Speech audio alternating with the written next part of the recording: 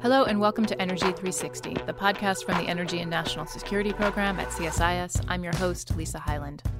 This week we're bringing you a special energy and geopolitics episode. Frank Verastra with the Energy Program and Haim Malka with the Middle East Program here at CSIS sat down on April 10th to talk about developments in Algeria and Libya.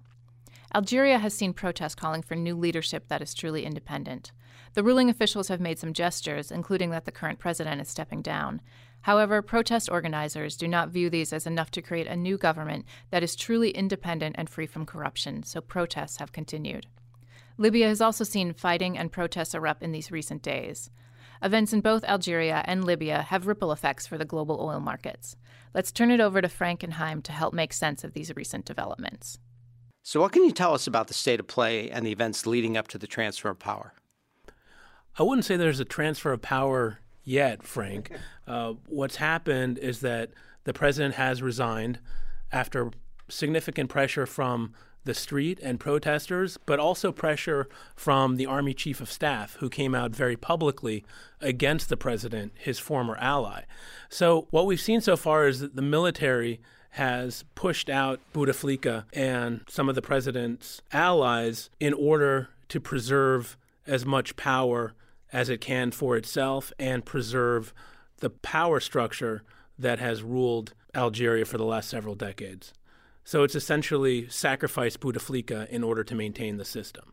So it's the optics at this point.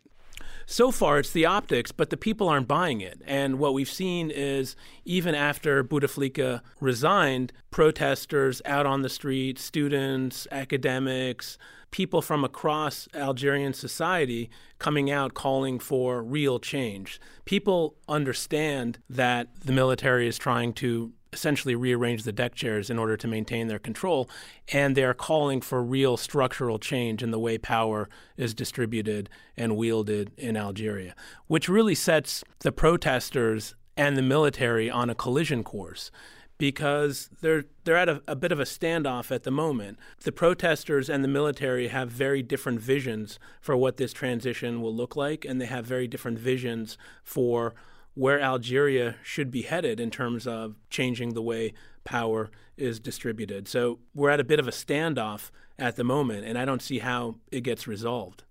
Okay, so that actually brings up two really good questions. So the first is we have an activist generation, right? So half the population's under the age 30. Unemployment rate for that sector is 30%. They've seen this incrementalism before, and they don't think it's nearly enough, as you've indicated. But the country's constitution provides that the Speaker of the National Assembly takes the power in the absence of the president until a new election is held. So how does that work? Because Ben Salah is also regarded as part of this ruling regime that they want to get rid of. Right. So this is the conflict over the transition that I've talked about. The military wants to see a transition based on the Constitution, and they've invoked different articles of the Constitution. The majority of the protesters are calling for a political inclusive transition. Now, what does that mean? Well, they haven't clearly articulated what it means, but what is clear is that they don't want a transitionary process that's governed by the Constitution, which they think is illegitimate, and they don't want a transitionary process which is overseen by the same state institutions that have maintained power over the last generation.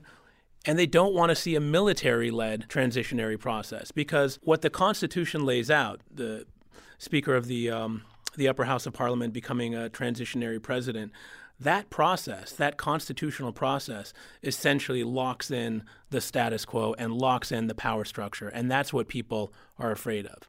Okay, so in this interim period, so that's not totally chaotic, the military has stepped in. Salah had a role in having the president step down, is not well liked, certainly by the group of the population that wants a change in the government. As you go forward, I mean, just to set up the next round of elections, how does that work mechanically?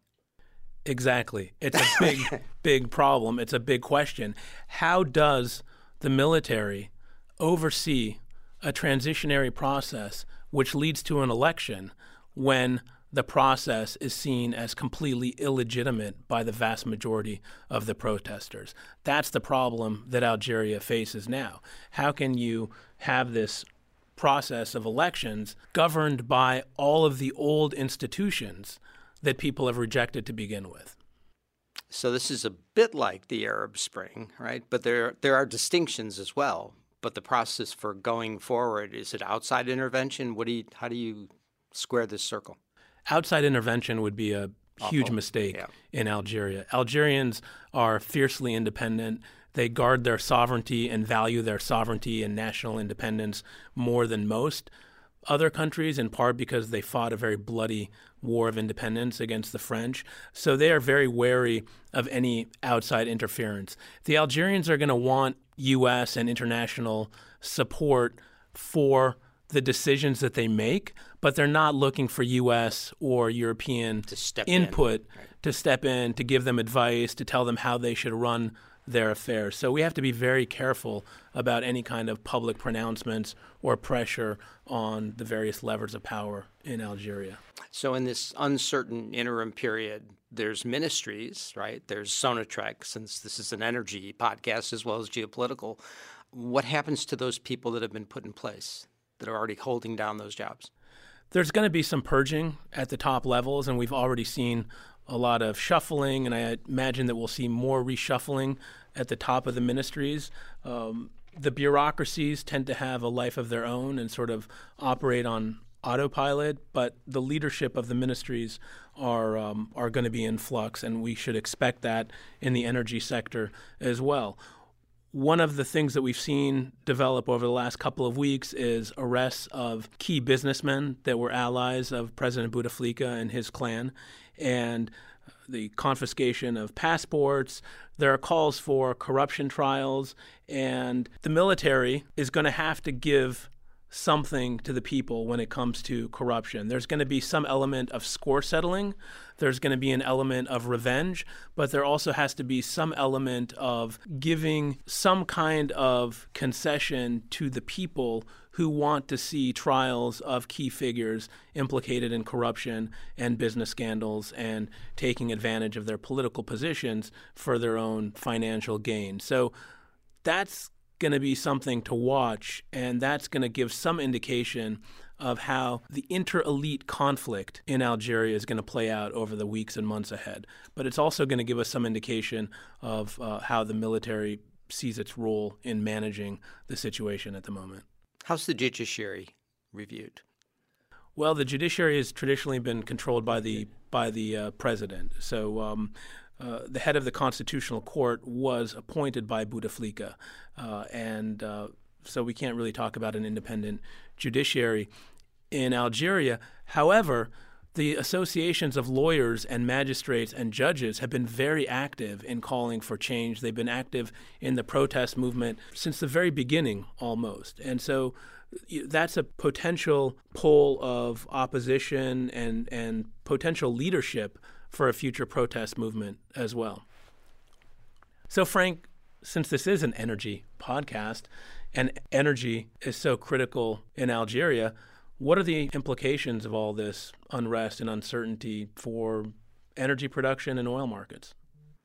So far, in part due to the remoteness of the energy installations, the oil and gas production has not been impacted, right? But going forward, while it's been tangential to the discussion, the outcomes can be fairly impactful. Algeria's crude production is roughly 1 million barrels a day. They produce gas and condensates that are 500,000 to 600,000 above that. Their gas consumption has been rising, so their exports have been falling, which is an issue they have to deal with. Their OPEC allocation is 1 million, so we don't see a lot of upside or an impact there on that side.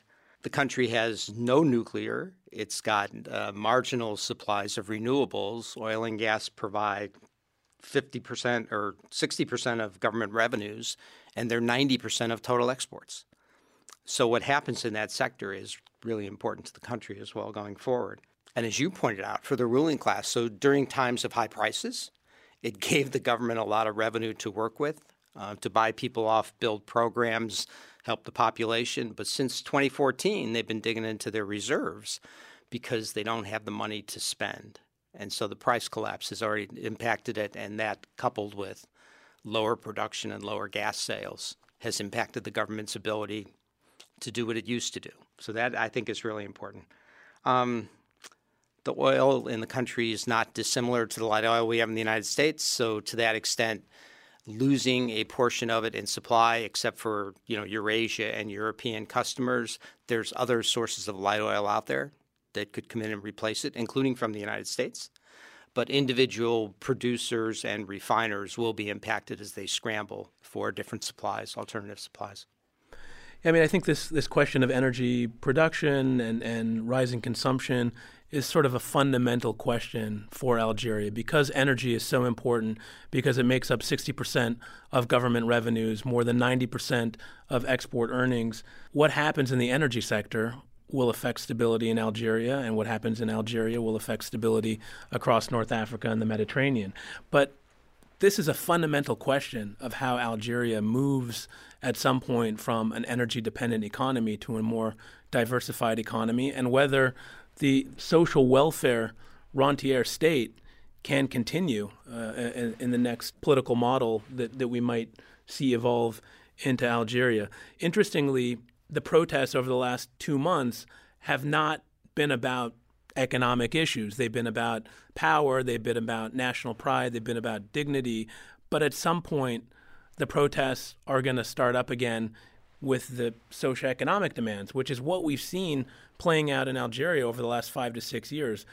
Thousands of micro protests across the country every year making demands for jobs in the public sector, greater subsidies, housing, etc. So this economic question about the political economy of Algeria is critical for the long-term stability of Algeria. And that's where I think both the interim arrangement and then the longer-term construction. So Sonatrach, big national champion that has joint venture partners with most of the international majors, both in Algeria and around the world. How those contracts are treated, this is not dissimilar totally from what we're seeing in Venezuela.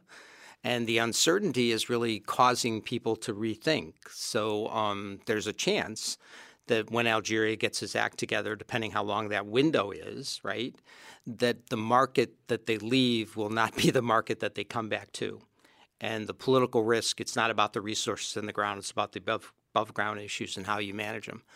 That there's other lower risk, quicker cycle opportunities out there, which makes it that much more difficult. One other piece I want to bring you back to. So Libya has also been in the news, also a light oil producer. So far, General Haftar, we've seen him move into certain areas going towards Tripoli. Production, again, has not been impacted yet, but it's a larger volume. Can you shed any light on what's going on in Libya? Well, Haftar's strategy is to seize control of as much of the oil assets as possible. And we've seen him move through the Sirte area where he wrestled control over oil production, oil export facilities from some militias.